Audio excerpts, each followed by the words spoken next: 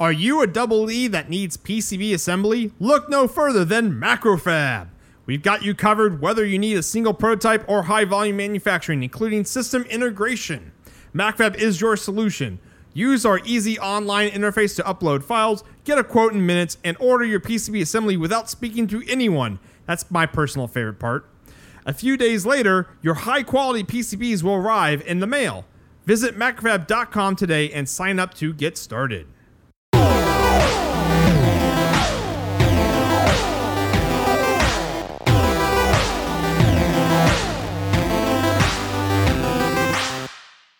Welcome to the Macrofab Engineering Podcast. I'm your guest, Josh Rozier. And we are your hosts, Parker Doman. And Stephen Craig. This is episode 174. So last time Josh was on the podcast, it was the last December's Star Wars podcast. The greatest hits. And yeah, it's the greatest hits. The best episode we ever had, right? Yeah, this is the episode we ever had. So Josh is back. He will be joining us on this podcast. It's going to be a weird podcast, right, Stephen? Yeah. We're sort of not doing like a guest podcast. We're sort of doing like Roz is just another person that is helping us out. I'm not sure how to feel about this. Well, but we brought you on actually because you have some cool stuff to talk about because you've been doing a pretty interesting topic or project recently, right? Yeah, I mean it's cool to me. Hopefully, it doesn't put too many people to sleep. But well, here's the thing: you're on the kind of podcast, probably the only podcast in the world where other people would be like, "Oh, that's cool." Well, yeah. So I'm going to go ahead and make this disclaimer once, this caveat once. Hopefully, I won't have to do it throughout the podcast because there's going to be plenty of opportunity for me to do it. But I am not an engineer. My education, my background, none of that. I'm not an engineer by trade. I don't even work in anything technical from like a technology or engineering standpoint. But so I guess that being said, I know I'm going to say a lot of things that are probably not completely accurate, and we can save all the keyboard commandos, all their fingertips from smashing the keys. I know I'm probably doing things wrong, but that being said, I as most people probably don't know, Steve and I, going way back, we're in bands together, like goofed off in my parents' garage with guitar amps and drums and getting the cops called on us since we were probably about 14. And out of that friendship and Steve's kind of interest in guitar amplifiers, I got involved in guitar amplifiers as well. And I've been building amps with Steve, I don't know, probably about the last 10 years or so. Steve? Yeah, sounds about right. Varying degrees and types and kinds and all kind of vacuum tube guitar amplifiers. But cutting to the point here, I've started winding my own transformers. Crazy enough as it might sound, it really was spawned out of more curiosity and, can I do it more than anything? And that led me down kind of a interesting path to where I am now. And I just recently wrapped up my latest one, my first, I would call legit one. The other ones I kind of took apart and started over because I wasn't happy with them. But yeah, so let me kind of interject right. Yeah, absolutely. So you just gave a whole spiel describing how you were not or are not an engineer. No. If you didn't give that spiel, you could have fooled anyone. Let's just put it that way. Well, especially with the intensity at which you've approached this project, and like the weird ADD fueled rage in terms of like actually like accomplishing a final product on this. Yeah, true story. I hope my nobody who works at the company I work for listens to this podcast because I'll probably lose my job once they realize how many hours of their time I spent at work doing this. So okay, so what kind of transformer did you wind? Right. So I started actually in hindsight with one of the hardest things I could do, which was a output transformer for a guitar amp. Specifically, it is a output transformer for a 100 watt, let's call it a Marshall clone, right? So 4 EL34s in the power section, which are type of vacuum tube. And it's essentially an impedance matching transformer that matches the impedance of the output tubes to your speaker load. So we're going from about 1,700 ohms on the primary of the output transformer to 4, 8, or 16, depending on your speaker load and your speaker cabinet, how many speakers you have. And essentially, it's there's a lot more. It's art, science, voodoo, superstition. Man, there's so much when it comes to output transformers versus just your standard. I don't even want to call it standard because there's nothing simple about this world at all. But if you're just talking about a voltage power transformer, a step up or a step down transformer, it makes that look like kindergarten. When you're going towards output transformers, there's just so much involved and everything is interconnected. So, yeah, I mean, we can dive into as many details as you want, or I'll kind of let you guys guide me on which direction we want to take it. Well, okay. So one of the things that I've certainly found interesting is Roz and I have been discussing this for 2 or 3 months now via text and a handful of other things, and I've gotten all kinds of pictures and spreadsheets and things like that. And one of the things that's interesting is a lot of times with design, what you really either shoot for or you kind of hope for is that you can have a handful of variables, but they're not necessarily interconnected, where you can turn the knob on one variable and adjust one thing without affecting anything else.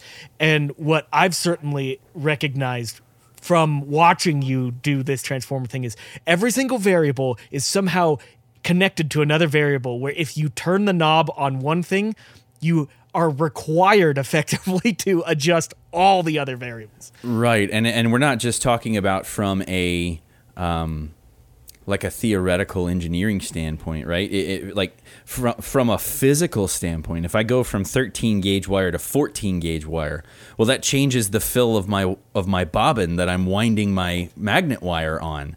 Well, okay, you're changing the fill, that's going to change the weight. You change the weight, it changes the power handling essentially and the core loss, and well, that's going to change. It's going to change your capacitance between the windings because now you have more or less space between the windings and the wires, and the thickness of your insulator on your magnet wire is going to be different. So yeah, it's just all one little variable of changing. I have 14 gauge laying around. Why don't I use this instead of the 13 gauge? Okay, well, you can. Will it work? Sure, it'll probably handle the current. Is it going to be exactly the same type of transformer? No, it's not. It's gonna change something. Will you be able to tell the difference, like sonically? To be determined, I suppose. See, you sound more like an engineer than we do half the time now. It's audio though. It always matters. Yeah, right. Well, it depends. Yeah, it depends on which cork you're sniffing, I guess. Did you cryogenically align all the dipoles in your iron? I did. Yeah, I it's now. I did a couple of normalizing cycles on the forge up to 1,500 degrees. No, hell no. No, one cool thing about it is in out on the market, the type of steel you use for these type of transformers, they do all the annealing and all. It's called fully processed grain-oriented steel, which is what I use for this particular transformer. And you joke, but that's one of the benefits is they anneal it and they relieve all the stresses in the metal. So even that actually, I know you were halfway making a joke, but even that is something that affects the core saturation of your metal. So is that? So I guess if it's relaxed, it allows it to. It has a better permittivity for the magnetism. Exactly. Okay. So what you can essentially do is wind your transformer to a higher flux density, right? So you can basically get a more compact transformer, more efficient, smaller size. But that's not necessarily a good thing, right? Because smaller physical size could potentially mean, bigger temperature rise within your transformer. So it's all kind of like going back to that one variable affects many. It's kind of a balance. But yeah, essentially, that higher quality metal is allows you to have more permittivity on the core of the transformer. So yeah. So is the metal found on like Mount Fuji and Ford and folded like a million times by Zeus himself? You would think so, because it is I want to say damn near impossible to find domestically in any kind of quantities that you or I would want to be able to purchase, right? Yeah. If I want to, I can go down to, Arnold's Magnetics or LSI, or there's a couple of American vendors out there that are still making this type of steel. It's not all fully, overseas yet, but you're talking a couple of tons minimum order quantity. So you got to find basically a shop who does this, who's willing to sell you laminations off the side, or you got to cannibalize, a microwave transformer, in which case you're using mystery steel, and that's mystery steel. Well, but also remember, we're talking about iron here, so a couple of tons is like a pallet, right? Right. Yeah, it's like shows up in a box, one Amazon Prime box. So, okay, how did you go from nothing to something with this? So it was, I essentially like stepping back into a time machine in a lot of ways. Back in the day, if you think about when our grandfathers were messing around with tube radios or whatever, if you needed a transformer, most of the time they just wound it. They went down to the hardware store, picked up the magnet wire, ordered the laminations from, I don't know, Sears Roebuck or whatever they ordered stuff from back then, and they got it in and wound their own transformers, usually by hand on the bench. So what I did is I went out to the interwebs and just read everything I could get my hands on. There's a bunch of really good resources out there from there's one gentleman who either still does or did at some point own a transformer winding shop out in the, I think, Los Angeles area by the name of Robert Wolpert, I believe. He wrote a couple of really good, very practical, from the ground up. It's at the right level to where it doesn't like overload you too fast, but it's a good intro into the subject. But yeah, I mean, I guess to answer your question, anything and everything I could get my hands on, from spec sheets to manufacturers to winding diagrams and posts on forums and whatnot. Audiophile forums, those are usually pretty good because those guys go to the nth degree as far as detail is concerned. So they're usually good to take some information from those forums. But there's no lack of information out there, and I'm just scratching the surface. I've been reading this constantly for a couple of months, but I'm just kind of scratching the surface of it, I feel. So you also found some pretty interesting information by looking at other manufacturers' websites, right? I did. So interestingly enough, there's a couple of transformer designs out there that are just so prevalent, and because of the products they're used in.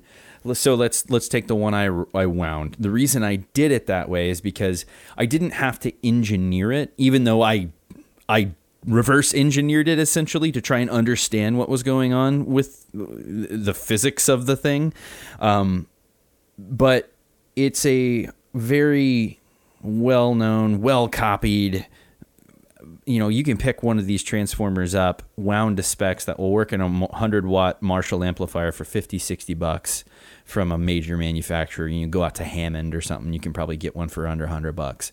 And there's it's more information online. It's more of like a recipe, right? So it's like, layer 1, wind this gauge of wire this many times. Layer 2, and it's more prescriptive than anything else. So I was like, okay, worst comes to worst, I know I can at least reproduce what they're saying here. I'll probably have to do it a couple of times, screw some things up. I'll eventually get my groove. But to your point, Steve, once I started learning what these variables do and how they affect each other and what's required to build a transformer, I can go out to, depending on the amount of information the manufacturer gives you, I can somewhat reverse engineer a transformer that'll get you in the ballpark without really needing to know that recipe, if you will. I can, okay, what's the primary inductance? What's the power handling? What's the impedance on the tubes you're trying to hit? And what's the physical size? Is it grain-oriented steel or non-grain-oriented steel? And you can kind of tell those things based on some of the physical factors of the transformer itself. And you can kind of back yourself into a ballpark of a transformer that will at least work. So I think one thing is there's hardly anybody doing this because nobody's crazy enough to do it. So there's not a lot of information geared towards people, trying to get into this type of hobby or work. I think the only people that really want to do this are the ones that are usually out there making money at it, for a living. Right. It sounds very much like on the job training kind of stuff. And essentially that's by reading these manuals and these handbooks. I felt like that's kind of what I was getting. I felt like this manual was written by some guy who owned a transformer winding shop for 30 years. And I was like my first day on the job and he was kind of showing me the ropes. And I can share those links to you. They're out there on the web on PDF. I hope I don't get them like taken down because of, somebody's finally aware that they're out there floating around or something. But, they're interesting to say the least. And more than anything, being someone who's interested in guitar amplifiers and manufacturing and building guitar amplifiers, and even kind of dabbling with the idea of doing it, as a source of income, it really helped me understand from A to Z, the signal chain, what goes into my amplifier, what makes a good output transformer, what makes a good power transformer. When we're talking about a center tap winding, why is that important? All those factors we talked about. If I have an amp that needs to be able to hit a particular bass frequency and not go into saturation, all right, what am I looking at as far as transformers that are able to do that? Why is this transformer better at accomplishing that goal than this other transformer would be? It really helped me understand the mechanics of that. So even if I drop this hobby and I don't do it beyond, a handful of transformers, which I think is probably doubtful, I at least know a lot more than I did going into it. Before it was just pick something off the shelf that works. And now it's, a little bit more, I wouldn't call it science quite yet. Maybe crossing into the art territory, I would say. Nice. So it's funny, we've had some people ask before, like, I've got a topic I want to learn, or I want to just become better at XYZ. How do I do that? And I think your whole story right there is like, do the Roz thing. Like, spend a couple of months, just exhaust Google searches, read everything you can, try it out, spend some money, and then at the point that you're at, and then you can ask yourself, like, do I want to do more of this, or have I satisfied that itch, Yeah, and it's funny. I know you were kind of half joking there at the intro about, like, the ADD, thing, but I really think, whether it be, like, personality trait or whatnot, I have this tendency to kind of, once I get interested in something, it's hard to think about anything but that, right? So I think to my, in this case, advantage, unless you ask my employer, probably, or your wife, or my wife. In this case, it worked to my benefit because you just get that thirsty. Okay, I need to know more. You read a line in a book, and that sparks more questions in your head, and then you're out there Googling those phrases. And then those phrases spawn more questions. And then you're going back to the original source because you finally connected the dots on something that you read like 9 pages deep in some forum that made sense like the first day you got into this. And, now you're going back and rereading that, and it has a different, a different meaning to you now because you have more knowledge. It really is just, in this case, I didn't have anybody really to bounce questions off of. So that's kind of a benefit. The way I see it is like I was forced to learn it. I wasn't able to rely on the lazy way out, which is just, I'll bounce it off Steve. Yeah. He asked me crap and I'd be like, I don't know. I've never wound a transformer. So stepping back a bit then on winding a transformer, what's the steps to wind a transformer then? Well, so I think, let's think about this. I would say step one is to know what your intended application is, right? So I know we've talked about it a little bit, but audio transformers is really what I've been focused on. And, power transformers, which I guess are generic enough to where they're in use across multiple different industries and applications. But, are you going to be putting it in a guitar amplifier, or do you want a super ultra linear, high fidelity, cork sniffer tube stereo amp that you're building? There's probably differences between how you want to construct the two. So just know your application, right?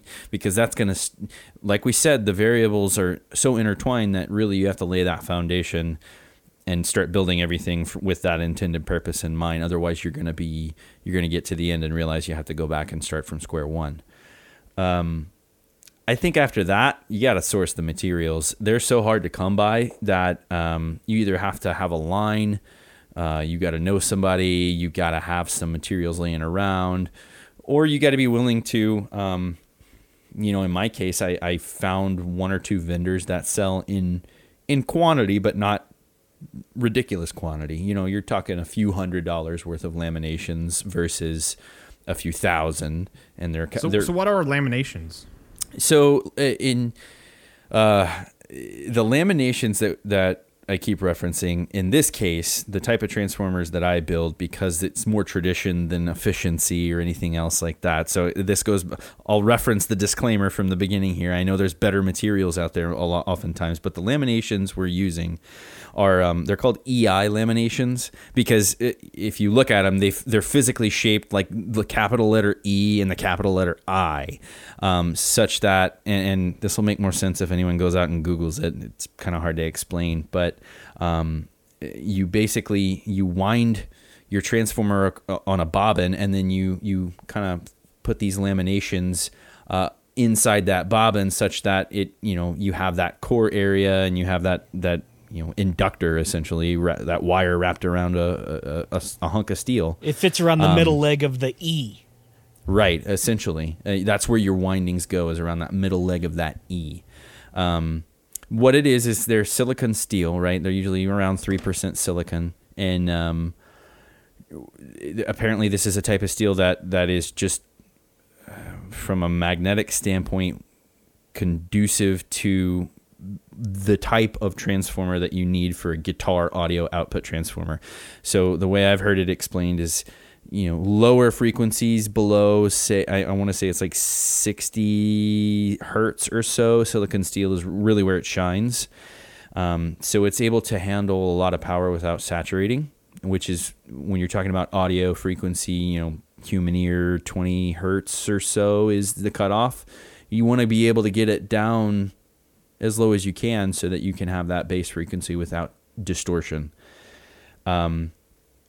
And the reason they're called laminations is because they're 29 gauge in the type of steel I use, which is grain oriented, M6 grain oriented steel. It's 29 gauge. And the reason it's 29 gauge is it's really thin because you laminate them on top of each other. You stack them up like a deck of cards, essentially. And they have an oxide coating on them from the mill so that they're not conductive between each other. And that's to reduce eddy currents and losses within your core. So is that the reason why you don't just have a big block of this big chunk of steel? Yeah. Which you can do.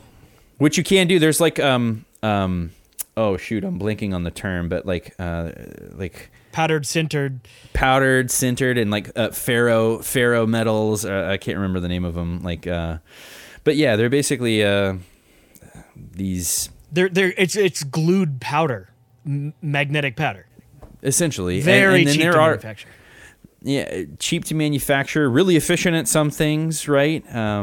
There's even like nickel. I want to say, I can't remember the other alloy because they're ridiculously expensive and probably way better than I would need for my application.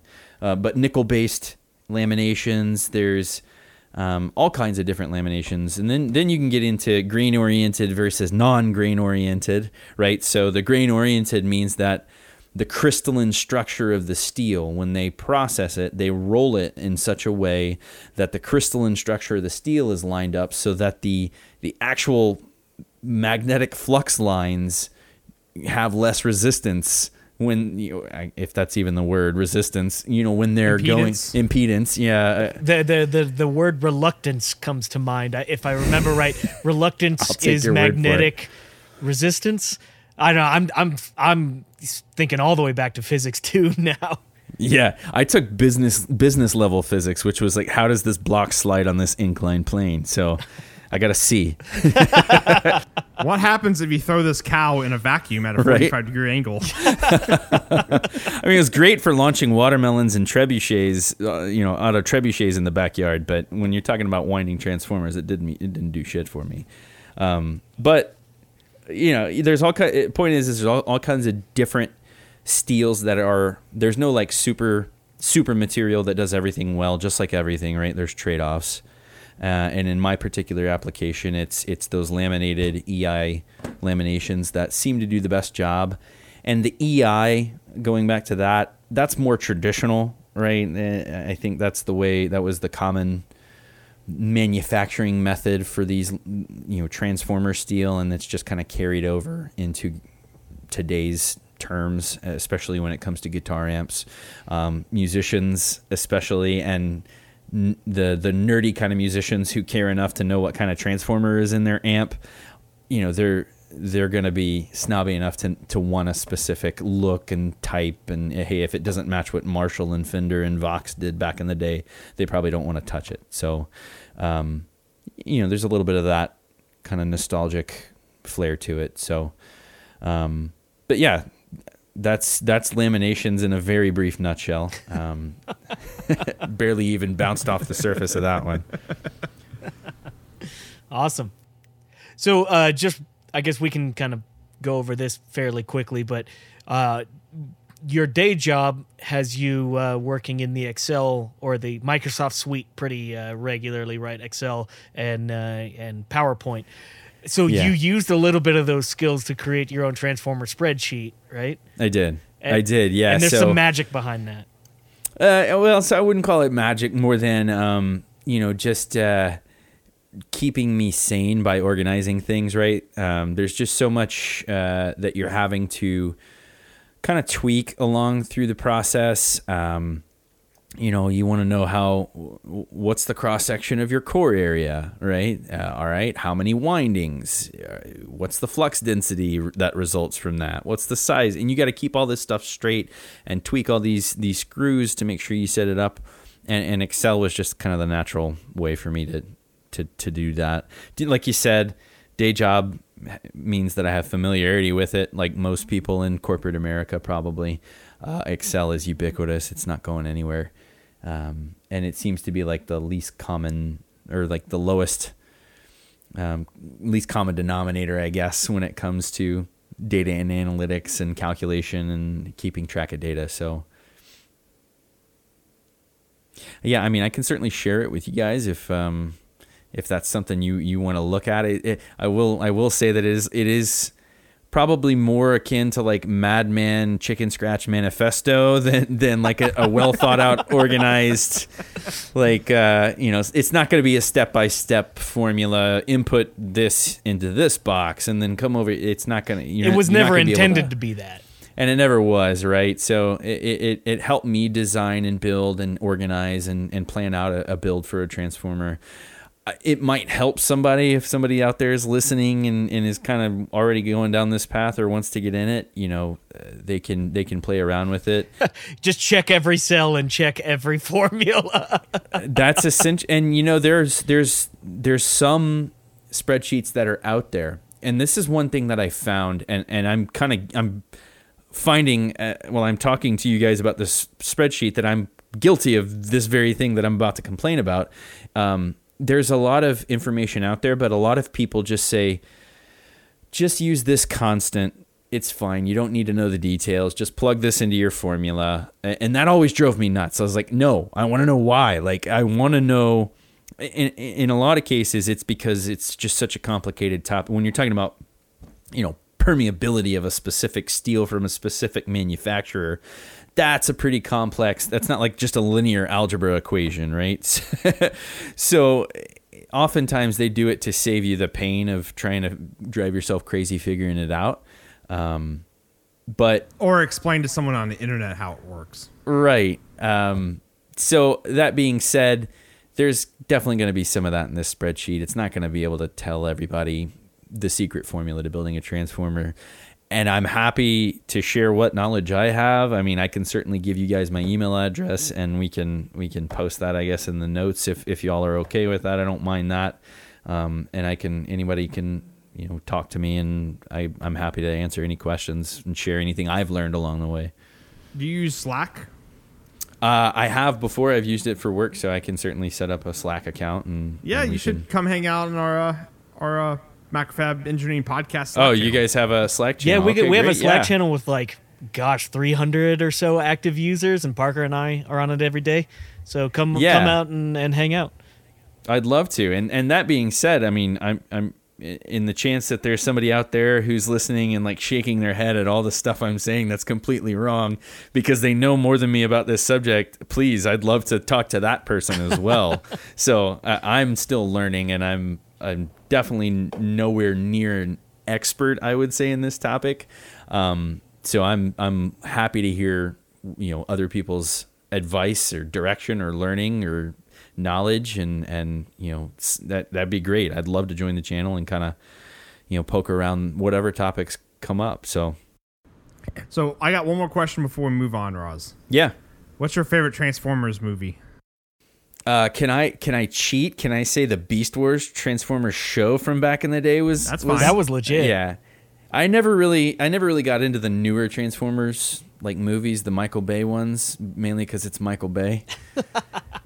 I don't have a problem with Michael Bay, but I have a problem with I have no idea what's going on the screen because everything's so zoomed in. True. Yeah. I just go back to Team America. Pearl Harbor sucks and I love you. That's what I think about Michael Bay. One thing that I think is funny is you were mentioning that whole you download somebody's spreadsheet and it's just just use this value, don't worry about it. It kind of reminds me of a quick thing from when I got to my junior or senior year of college. I was like, finally I've made it. I'm past the entry level engineering stuff, and I get to semiconductor physics class number 2, and it's I'm learning about all this stuff, and then and the professor's just well, when you're doing this equation, just use this value and just don't question it. Just use it. It'll work, and it's wow, okay, I've gotten to this level. In your senior year? Yeah, no, and it's kind of funny because it's super it's an exact relevant thing because I'm wait, aren't I here to learn why I should use that value, not just use it? Yeah, you got to pay extra and go get a post-grad degree to learn those things. There's a lot of truth to that. I actually noticed that a lot, Roz, when I had professors that had classes that were upper grad and then undergrads. Yeah. They weren't combined. They were kind of like that, like Steven experienced, where the undergrads, they just think we're too stupid Yeah. to understand where stuff comes from. But if you I took some classes that were mixed, so they had upper and lower undergrads. Those it's like an upper graduate class, and you're holy shit, this is insane that these people are doing this. And they're getting A's and you're getting C's. And you're You're happy for that C too. You're no, yes. and they're a year older than you. They're 22 they're and you're only a year 21. older than you. And you're how are they doing this? Yeah, that's right. No, but then you realize just use this value, you'll be fine. That's actually their only class they're taking. Well, you're taking but they have to other TA a couple of labs, that evening. So no, it's because you were playing Drug Wars on your TI-83 while they were actually doing the math problems. Drug Wars. Probably. TI-89 titanium. Get it right, Roz. Hey, I got my finance calculator floating around here somewhere. Yeah, it's probably a TI-83. Yeah, I don't remember. I used an 83 all through college. So. No. Funny story. I may have told this before. I bought a TI-89 my junior year, halfway through my junior year, and you could see a visible change in the curve of my grades after buying a TI-89. Just what it is capable of doing. It made a difference. And not just taking notes and pulling them up in during an exam. You don't remember? You don't remember the big box that the teacher would walk around with all the calculators, and you'd have to take yours out, and just for that very reason, so you couldn't like save stuff into your calculator. No, they didn't do No? that in engineering. No, they did not. Because they knew if you didn't have a calculator, there was no way you were doing anything at all. So I have my 83. I still have on my desk. Oh, nice. So I do have an 89 that I bought for $20. I think I've told this story before. Bought it for $20 at a garage sale in Austin, Texas. Nice. And I used it for my senior year. And you're right, though. It's like, holy cow. Like differentials, you just punch shit in and it spits it out, like factored out. And you're like, fuck my last 3 years of my life. It has a solve command on it. You could just type in solve. You could just type in solve and like it will and do. It solves for the variable. It'll solve for a variable like that. That was game changer. Solve for X. Yeah, that was absolute game changer. But the thing is, though, by senior year, for me at least, Google. like you weren't doing stuff like that. No. Like you weren't solve for X and like for like in calculus and stuff like that. Well, at my senior year, I wasn't taking calculus anymore. But like, it was one of those like, well, I should have bought this when I was a freshman. It would have made my freshman life a lot easier. Oh yeah. Yeah, but how well does it run Oregon Trail? I don't think it runs Oregon Trail at all. No, you haven't seen like Doom ported to the TI-83? Oh yeah. And will it run I had Doom? a text-based adventure.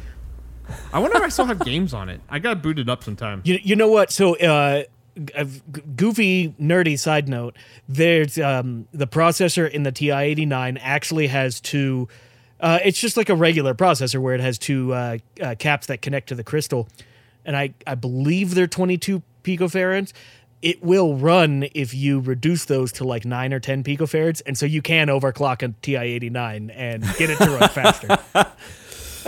What's it like 200 megahertz or something? So it's not a crystal, it's an oscillator in there? Yeah. Mm-hmm. Okay. Yeah, and this was a decade ago that I researched it, so it may be different nowadays. But yeah, you could do that. And in fact, I did actually do that back in the day, and I set up a Fourier transform one time where I had my calculator calculate a Fourier transform to something ridiculous like 2000, like n is equal to 2000, where it has to do iterations of this calculation 2000 times, and I let it run for an entire week, and it graphed it at the end of it, and I think I did a Fourier transform of something that ended up just being a sawtooth wave. And so the graph, like, it probably would have looked the same at n is equal to 3 as n is equal to 2000, but it chugged along and did an entire week's worth of calculation. I mean, it ate through 4 AA batteries, but it did it. Yeah, so more than you ever wanted to know about Transformers, but I'm glad I could at least have an audience. Well, there's only one thing more nerdy than collecting Transformer toys. That is winding your own Transformers for electronic toys. Yeah, that's true. Right. So if I didn't already have a wife, there would be no hope for me. Oh yeah, right. No, this happened after you got married. Lucky I'd for just be you. down in some dungy basement somewhere and like winding my Transformers to my heart's content, all lonely by myself. Like a golem out there. Yeah, it's precious. Okay, so we've gone for a while. Parker, what's up? So I got an update for the Doom shitty add-on. Yeah. So Roz, do you know what this is? No. Okay, so we'll start out with what a shitty add-on is. And like all our listeners are like, ugh. Oh, we've heard this 1,000 times. Yeah. So a shitty add-on is a PCB that gets plugged into another PCB, and the main PCB that is for art for a conference badge. So like if you go to a conference and they just give you like your name badge, that says that you belong at that conference. Some of the more tech conferences have electronic badges. And this has kind of exploded into this ginormous like scene called #BadgeLife. Now these badges have expansion ports on them that you can plug other boards into. And other badges into. Wait, you have to get like the red key card to go into certain like seminars and stuff. Like That would Doom. actually be that would be legit, actually. You have to plug your That would red be key cool. card into your badge and open the red door. No? No. So the Doom shitty add-on is a add-on that plugs into a normal board that has Doom Guy's face on it on a screen, and he's just like looking around. And so I got my prototype running, so you can at least see the. Oh yeah, look at it. And so I shared the video with our listeners last week, but so I'm basically, I made a prototype, ordered the boards. This week the screens arrive, so I ordered like 200 and I shouldn't have said that because we don't have what quantity we're going to make. 200,000 LCDs is what I ordered. We'll fix it in post. 200,000 LCDs. And so when they arrive this Wednesday. I ordered them like last Tuesday, and so they're showing up in like a little over a week, which is pretty quick from China. And so I'm going to take one of those screens and like I got a little breakout board I ordered online, and I'm going to solder the screen onto it. Like take the one I have here off, put the one I just got, to make sure it works similar, because so many different manufacturers make these things. You don't know what you get until you get it. So, Okay, so Parker, I just had an idea. I'm going to, I need to purchase one of these from you, and I need to create a new project. Go figure. I'm making a new project. But okay, so get this. Sorry, I'm totally hijacking your thing here, but this just came to mind because I've been needing to solve this thing. So I moved positions in my basement the other day, and now my back faces the stairwell. So if my wife walks down the stairs now, most of the time I got headphones on, I can't hear, and it scares the living shit out of me. Because she and I keep telling her like, announce when you're coming down, like make big noises. Here's what I want to do. I want to get a shitty add-on, and I want to put it above my monitor and put some kind of sensor on the stairs such that Doom Guy's face will like go God mode or something if she's walking down the stairs, so I can be like, oh, okay, great, my wife's coming. You can close that Chrome browser window. Yeah, well, the incognito window. Speaking of. She's down right now. Swear to God, look at this. She just walked down the stairs. I didn't even notice until you guys started this is why I need Doom Guy. We're the shitty Doom guys. Oh my God, great example right there. She just walks down. I need this. So yeah, put me on the list for one great. Doom Guy, please. Hi, Lauren. I don't know what I would do with a Doom Guy, but I'll find something. Well, the cool thing is I'm making it kind of like a dev board as well. So all the I/O for the microcontroller that's not used come out to the edge of the board, so you can solder like LEDs and stuff to it, or solder up more hardware. And it's all going to be open source, so you can download the code and put whatever faces or whatever into it. So that's going to be pretty cool. Oh, okay. So I could put I need to, I need to have like the submarine siren sound whenever she comes into that. Red October. Yeah, no, it's just Sean Connery starts talking to me when she comes down the stairs. No, a Russian Sean Connery. That's what it is. Yeah, which just sounds like the regular Sean Connery. Oh, fantastic. So when are those going to be available, Parker? So I don't know when we're going to sell them yet. The prototype I'm going to have the prototype next week for Macrofab. And then if that works, then basically I'm going to press, go on the run, and then we'll probably start selling them. So minimal 2 weeks from now, we'll start taking pre-orders. And then I got I think I talked about last week, this Atmel Ice to Tag Connect adapter board. I got that ordered. So this allows you to plug in an Atmel Ice programmer into it, and then it converts it to the Tag Connect connector, and it also provides power to the Tag Connect. So when I'm programming, all 200,000 of these Doom shitty add-ons, I just have to plug the Tac Connect in, and it powers up the board and programs it. So I don't have to plug a separate thing in. Does it have that really ridiculous, like, super tiny pitch 10-pin connector on it? Yes. Okay. That connector is so hard to find. Yes, it is. Actually, the Atmel Ice we have at work, the headers that are actually on the programmer are worn out, so the cable just keeps falling out. Yeah, I basically got to go in there and take the circuit board out and desolder that header and put a new header in. Good luck. I remember searching for that when I was working at Macrofab, those connectors, and they're just a pain in the ass to find. And those little tiny pigtail cables are like $35 a piece. Yes, they're ridiculous how much they cost. Yeah. And it's just a ribbon cable. There's nothing special about it. Well, but there is something special. It's tiny. It's like really tiny pitch. So I don't know. 1.27 millimeters is what it is. Is it? It seems smaller than that. Yeah.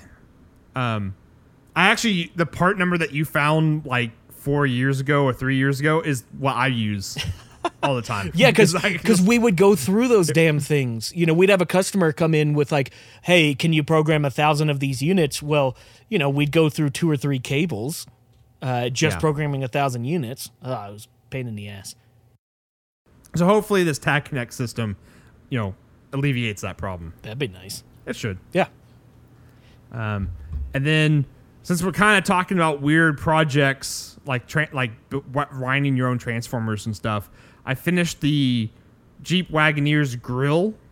I don't know if Roz has seen this picture. I think I just texted the picture to you, Roz. So this was kind of like an experiment in like refinishing aluminum.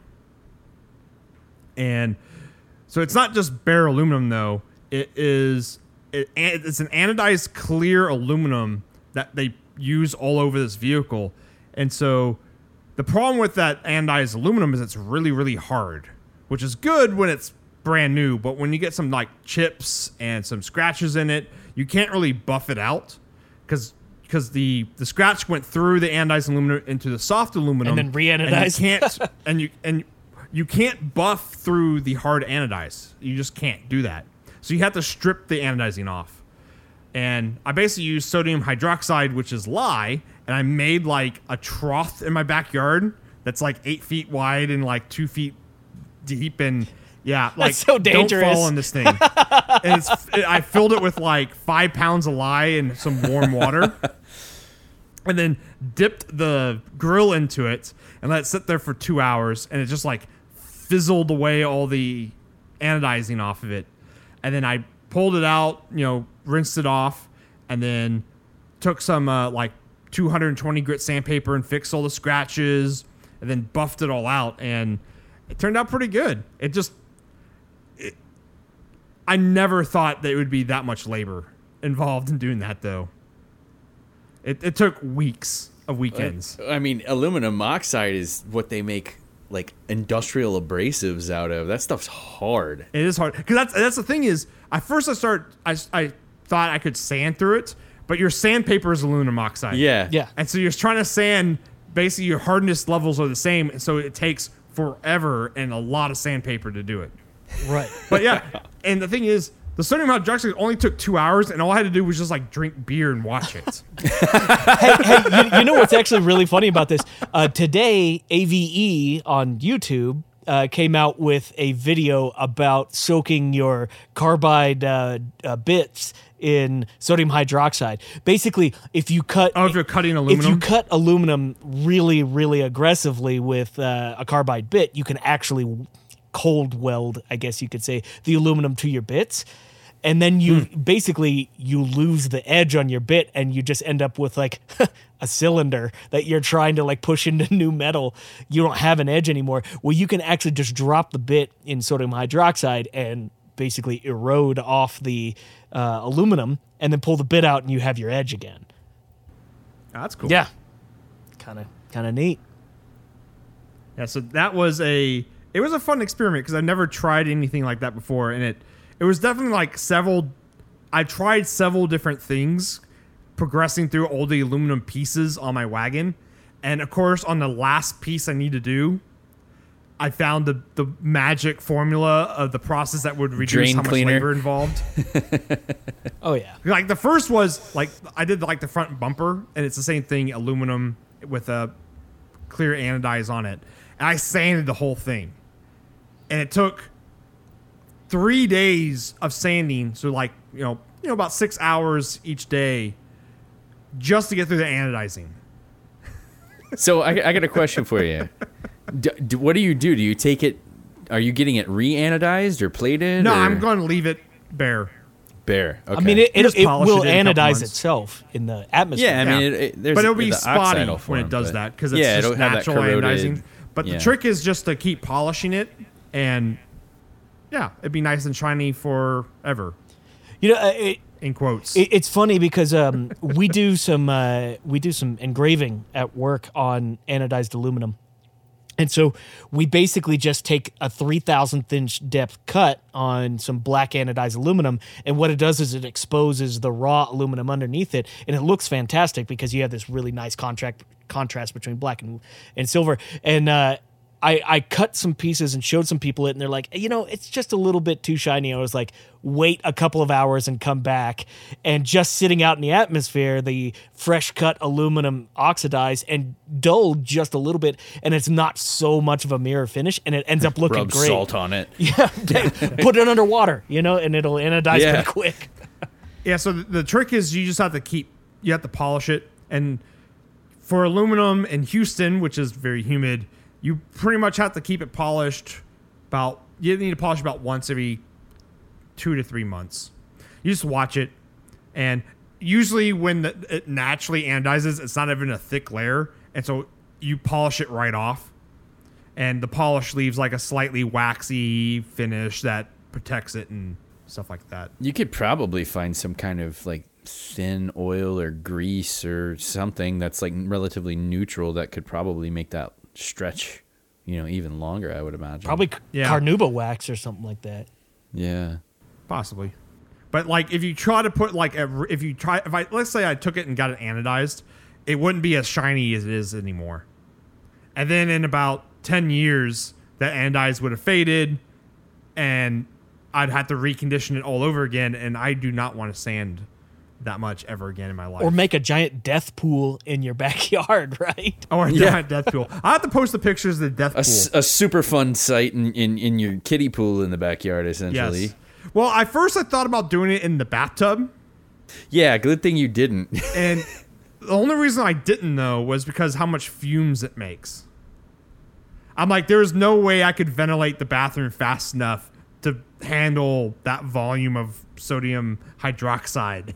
Now, Yeah. I bet you the bathtub would be spotless when I was done. Well, I was about to say, isn't sodium hydroxide, isn't that drain cleaner, basically? Yeah, it's right? lye. Well, Yeah. it's concentrated drain cleaner. Anything that is Right, organic is dead. What does it produce? I wonder if there's any chemists out there can tell us what it produces when it mixes with aluminum oxide. Probably, I'm guessing not something good.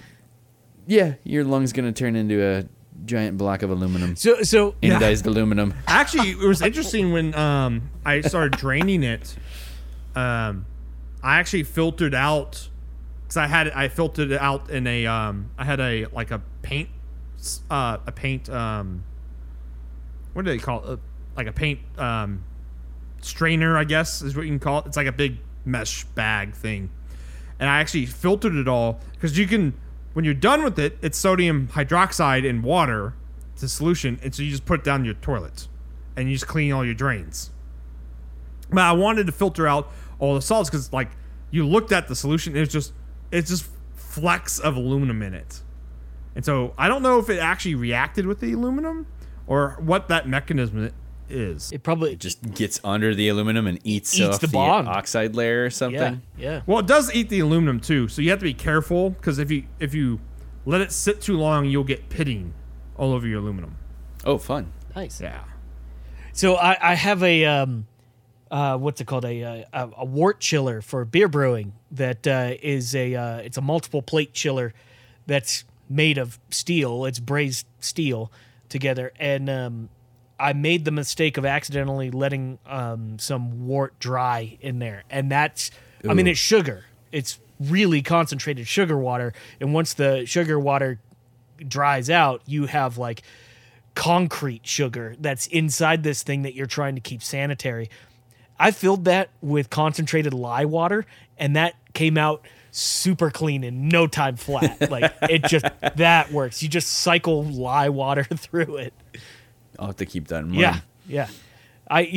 When I did it, in fact, I think I even sent Parker a picture of this. I had gloves that went up to my elbows on. I had a respirator, and I put a motorcycle helmet on just to like catch any splashes that came out, because I used some pretty concentrated lye on that thing. Yeah, I was wearing a splash shield and full gloves and everything. Oh yeah. You don't mess around with that stuff. So apparently it turns into sodium aluminite. So that's what I was skimming off in my strainer. What is that, like in Flintstones kids? Chewable vitamins I think that's in Fight Club somewhere, right? Yeah, I think you're right, yeah. He melts his hand. His name was Robert Paulson. Yeah, that's right. Cool. So, what have you been up to, Steven?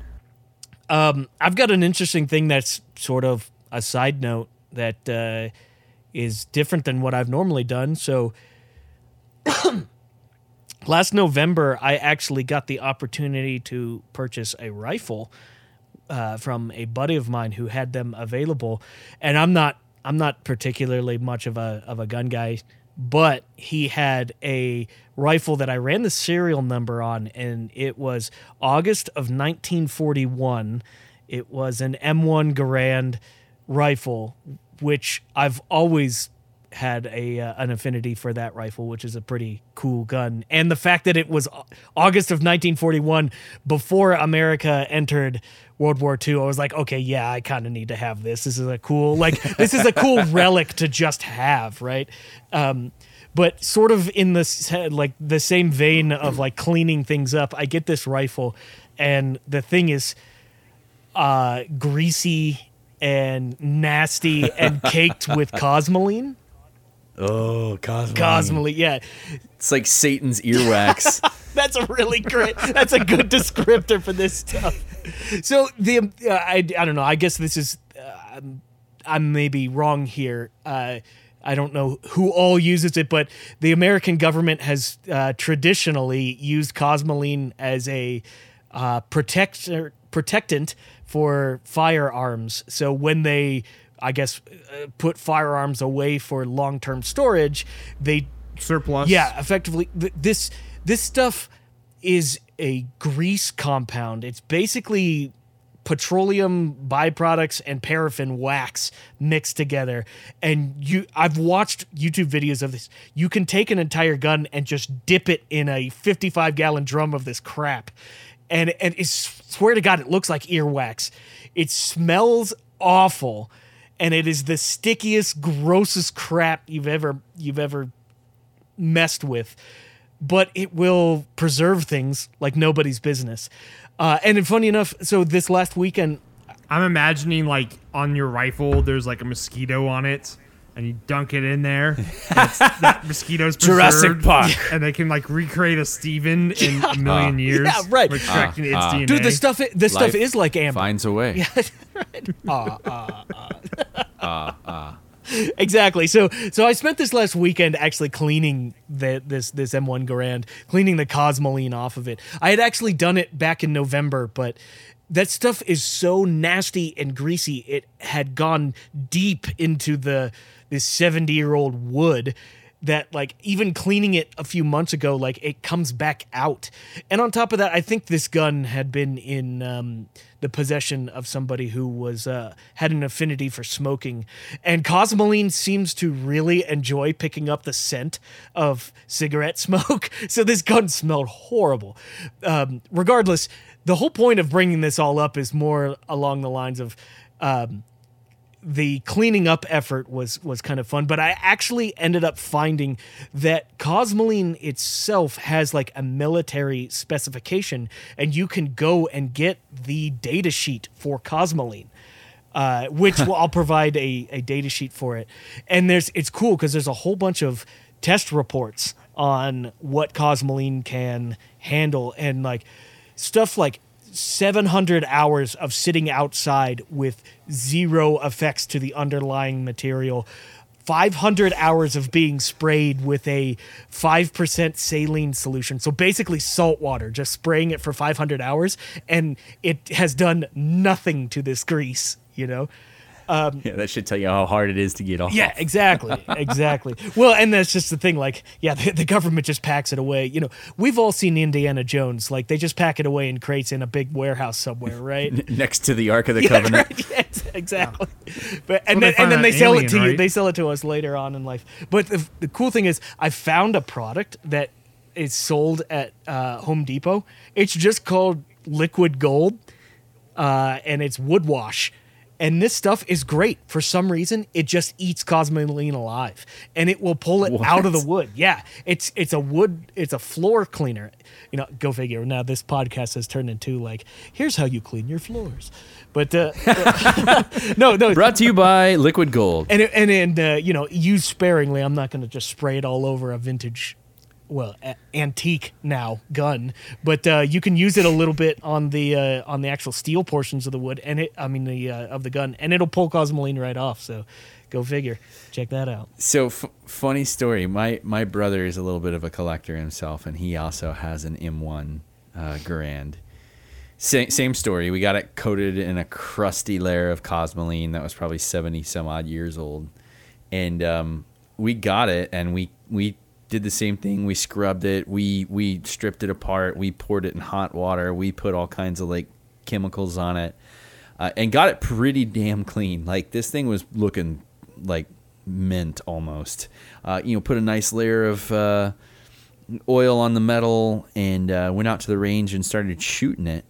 And 2-3 dozen rounds in, your barrel starts to heat up, the gun starts to heat up, and the wood starts to heat up, and the cosmoline starts oozing out of the pores of the wood. And I mean, we've shot several hundred rounds through this gun by this point. It's not like the kind of gun you go out and just shoot every weekend for fun. So first off, it's expensive. Second off, it's a classic. We don't really want to ruin it by wearing it out. But dude, there's still to this day, every time we go out and shoot in that thing, cosmoline just starts pouring out of the pores of that wood like a fountain.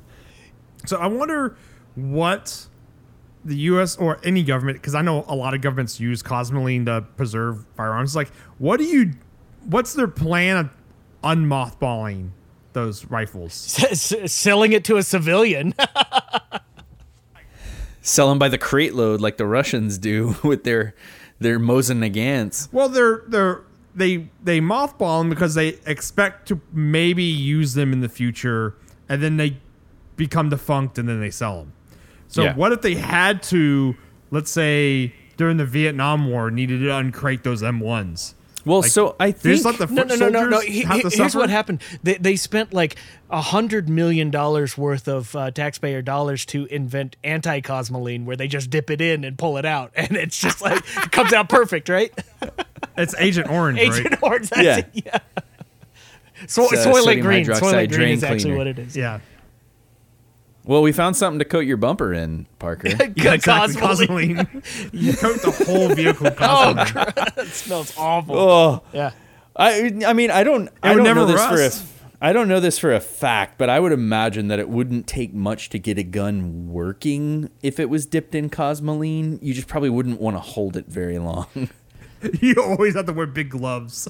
So if it's like an enemy at the gates kind of situation, and you're busting out the mothballed Mosin Nagants in the basement, you could probably make them work, but it probably not an ideal situation. I wouldn't be surprised if a gun was completely covered in cosmoline, especially the M1 with how reliable it is. You could probably just shoot a couple of rounds through it, and in all the critical paths of the bullet, the cosmoline would be gone. It would be all over your body, but it would still function, right? That's the thing. Now it's preserving you. Oh, there we go. Yeah, just a little bit in my hair, a little bit of wax, slick it back.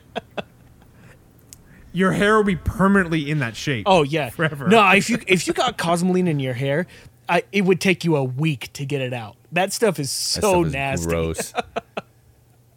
Stuff is gross. Yeah, but it's impenetrable.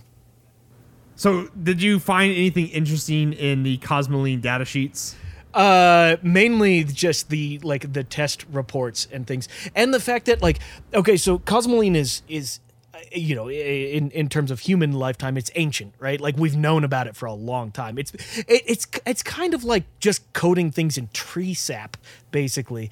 And the funny thing is, like, the way the datasheet kind of describes it is just like, yeah, it's like wax and oil. Cosmoline. It's wax and oil. Yeah, like, what do you want? Go for it. It's kind of like that. But it's funny because it's a wax. Okay, Wikipedia describes it as a genericized trademark for a common class of brown wax-like petroleum-based corrosion inhibitors. And it was, I guess, developed by the U.S. military for this exact reason. So, like, it had one goal, and they certainly reached it. They got exactly what they were going for. So I'm reading, because usually, this data sheet's actually a safety data sheet. Right. And usually they have things like, how do you technical clean data it if you sheet. get it on something it's not supposed to be on? How great would it be if it just said, good luck? It actually just says, if you get it on your skin, because I've had Cosmoline on my skin before, it says, wash with plenty of soap and water. That does not work. No, it it just doesn't. smears it. It just spreads it around. Ugh. Yeah. So I guess the moral of the story is if you for some reason purchase a vintage weapon from the U.S. military, be prepared to have weeks of cleaning. It will happen. You know what it was? It was probably you could probably just go down to your local kitchen sink, and there was some household cleaner back in the day that was good at taking off. Yeah, it was probably just Cosmoline. lye. That was aggressive enough. And it probably pulls the paint off of walls and causes cancer now, and they just don't sell it anymore. It's known to the state of cancer to cause California. It was like an additive to Kool-Aid and stuff, and now it's just completely illegal. They cured pork in it. All the fun stuff, DDT, Right. and Yeah, you just melt lead paint chips in water. Target organs potentially affected by exposure. Liver and Oh. kidneys. Liver and kidneys. I don't need those. We're just- I'm fine. Yeah, that's all the stuff that filters it. yeah, I drink a Target toxin for those every night. Target. Weaponized liquid. Great. Well, that's what I've been up to. You guys want to roll off onto the RFO section? Sure. Cool. So, Roz, the RFO stands for Rapid Fire Opinion. It's basically a section where we just have fun and talk about, whatever news fancies us. Right on. All right, so the first article is engineer tripped on LSD after touching 1960s synthesizer that was coded in it. So the story is he is refurbishing a synthesizer that's been sitting in a warehouse/closet for a long period of time. And he sprays some fluid into the potentiometers because they're crunchy, and he trips. So these particular synthesizers are under the name of Buchla, and they're a very classic design. I've seen a bunch of them. I've dealt with customers that work with these every day. These vintage style designs. I saw this and was like, I really want to know how real this is, and also does LSD degrade? Does it break down? I would think so, but who knows? Maybe this was a more modern synthesizer that someone sprayed down recently. Yeah, that's what I looked into, but I thought it was funny his words say, I felt like I was tripping on LSD. So do you know what LSD's like? Elliot Curtis? Just take a big whiff of that deoxit or whatever. That's what you did. Oh, deoxit. Do you guys wait? Okay, so side note: deoxit has a red can and a green can, and the only reason why I know this is because I was over at Micro Center the other day. Stop and go. Yeah, What's deoxit? deoxit is a potentiometer cleaner. Okay. And they've got a red can and a green can, and this is poor marketing if you ask me. they're both claimed to be potentiometer cleaners. They both claim to do the exact same thing. They both have the same price. They both have the same size, but they're different. And why are they different? I had to sit there with my cell phone and like research like which one should I buy? And then of course I ended up buying both. Because one is a more aggressive cleaner and one is a less aggressive but has more lubricant in it. So technically, like, the quote proper way, according to Deoxit, is you spray red in and you clean it, and then you spray green in and you get some more lubrication. But they don't have that kind of information anywhere on the can. And if you're like just some kind of like whatever guys at Micro Center trying to buy pot cleaner, like, well, what do you do? So one is lube with cleaner, and one is cleaner with lube. Yeah, that's exactly right. Yeah, thanks, Deoxit. Now it's interesting is brake cleaner is sold the same way, because you can get chlorinated brake cleaner. That's the good stuff. And it's in usually red cans, and then the green stuff is non-chlorinated. And so I always have I buy actually brake cleaner in bulk.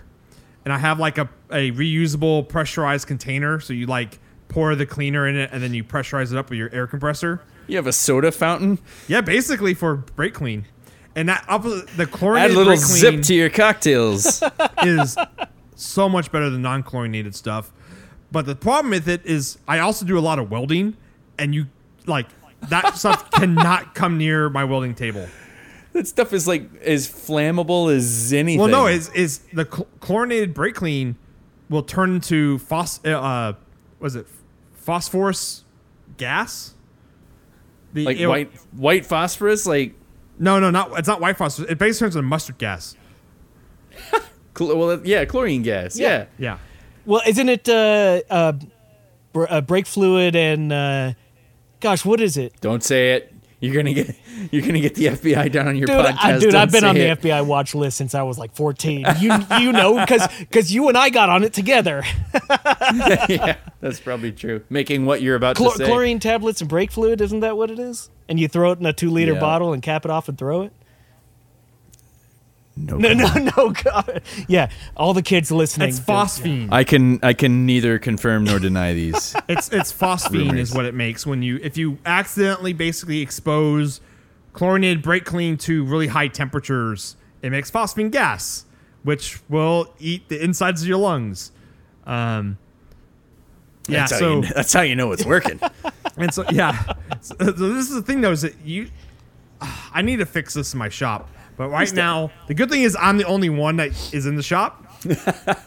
Because usually chlorinated brake clean comes in red containers.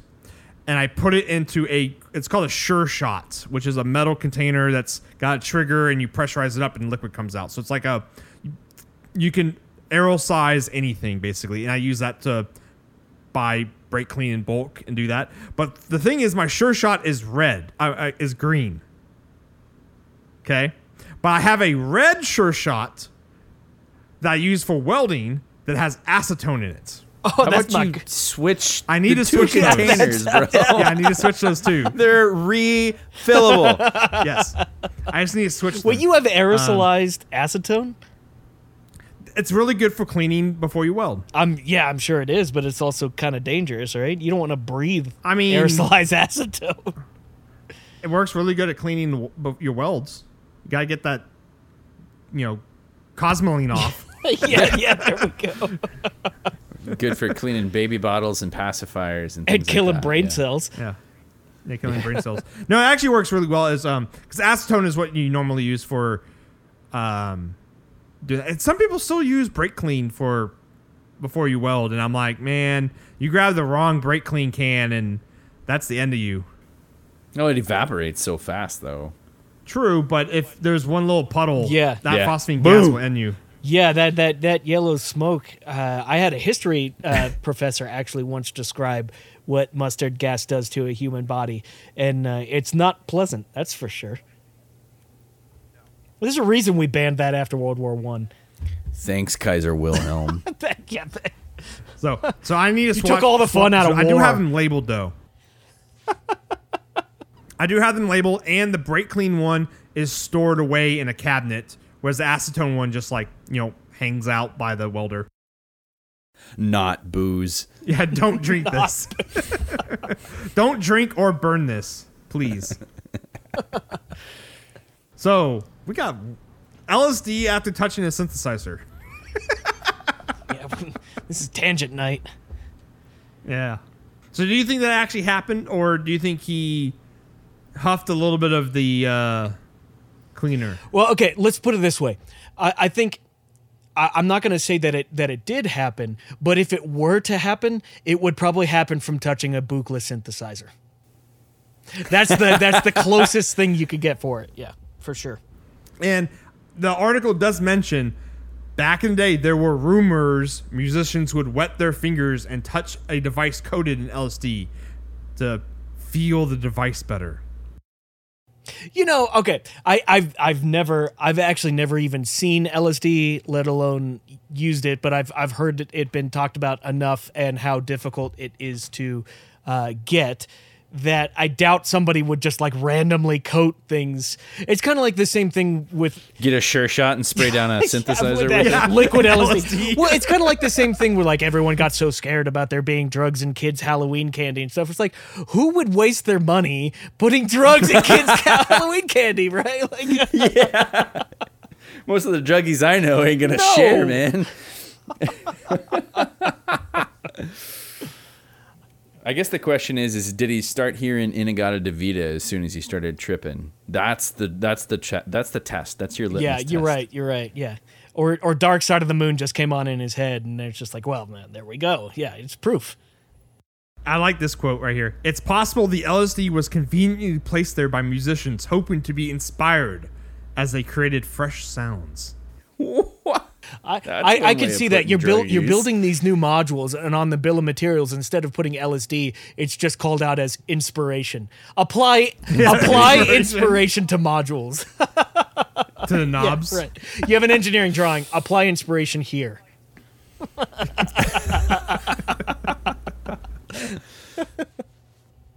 All right. What else we got in the RFO? All right, so the next topic is ARM memo tells staff to stop working with China's tech giant. This is basically the whole tariff stuff and Huawei, which is, China's version of, I guess, Google and Samsung and Sony all rolled into one company. So basically ARM pulled all their licensing from Huawei, and basically, so if you have an ARM core processor, they can't make ARM core processors anymore, which basically run all their devices. So I also heard that Google will no longer be supporting their devices for Android, correct? For Android operating systems. Yeah. And another one that happened was, this one's been kind of misrepresented, I guess, in the media, because the SD card association, it's not SD cards, it's the SD association that the branding of SD cards basically dropped Huawei from their trading group, which means they, a lot of people thought that was they can't use SD cards anymore in their products. No, they can still use SD cards, but they just can't market. You just can't put that nice label on it. Yes, it's like the USB association, which they'll still do. Yeah, they probably will actually. Like the the put on your box that you're USB compatible, that logo, you have to be part of the USB association and pay them money and stuff like that. The same thing, I believe it's the same thing with the MIDI association. If you want to use MIDI in your product and use their logo, you have to sign up. So what did they do? So basically what it is the U.S. secure, is it what's the actual department that says don't use them? Probably one of the 3 or 4 letter departments. NSA. They said basically to stop using Huawei and you can't associate with them anymore. And so basically if you have any U.S. jurisdiction, you have to say, okay, we can't work with Huawei anymore. Some bad hombres. We're not going to use their phones anymore. Wrong. Okay. Because reasons, or I don't know, man. It as with been all trying this to crap, keep up on these who knows, right? I've been trying to keep up on all this tariff stuff, and some of the decisions are just mind-boggling. well, Steve and I got into this one day over text message. It's totally it's a ploy to try and get the two parties to the negotiating table. They don't really think these tariffs are going to do anything. Sounds like they're doing things. Well, I don't know about this. Point is like, I don't know. I read an article the other day. Even Trump's like advisor, who suggested the tariffs, or who's advising Trump on the whole trade thing, was saying, oh yeah, it's going to be a problem for both sides. Both sides are going to pay. Right after Trump said, no, they're going to pay. We're going to make lots of money. Did you do a hashtag sad? Look, all I know is that if I can't get my cheap PCB boards for my new guitar amplifier, I'm going to be very angry. Well, yeah, well, That actually wouldn't have been priced. Parker and I talked about it. They went from $2 to $2.50. Son of a... Thanks, Trump.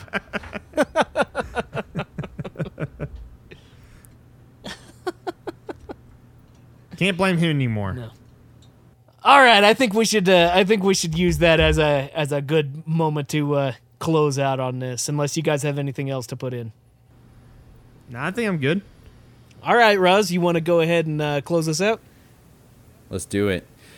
That was the Macrofab Engineering Podcast. I was your guest, Josh Rozier. And we were your hosts, Parker Dillman. And Stephen Craig. Later, everyone. Take it easy.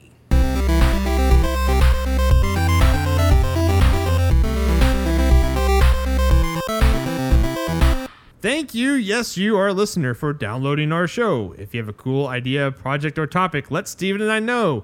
Tweet us at MacFab, at Longhorn Engineer, or at AnalogENG, or email us at podcast@macfab.com. Also, check out our Slack channel, and I think Josh is going to be in that Slack channel now.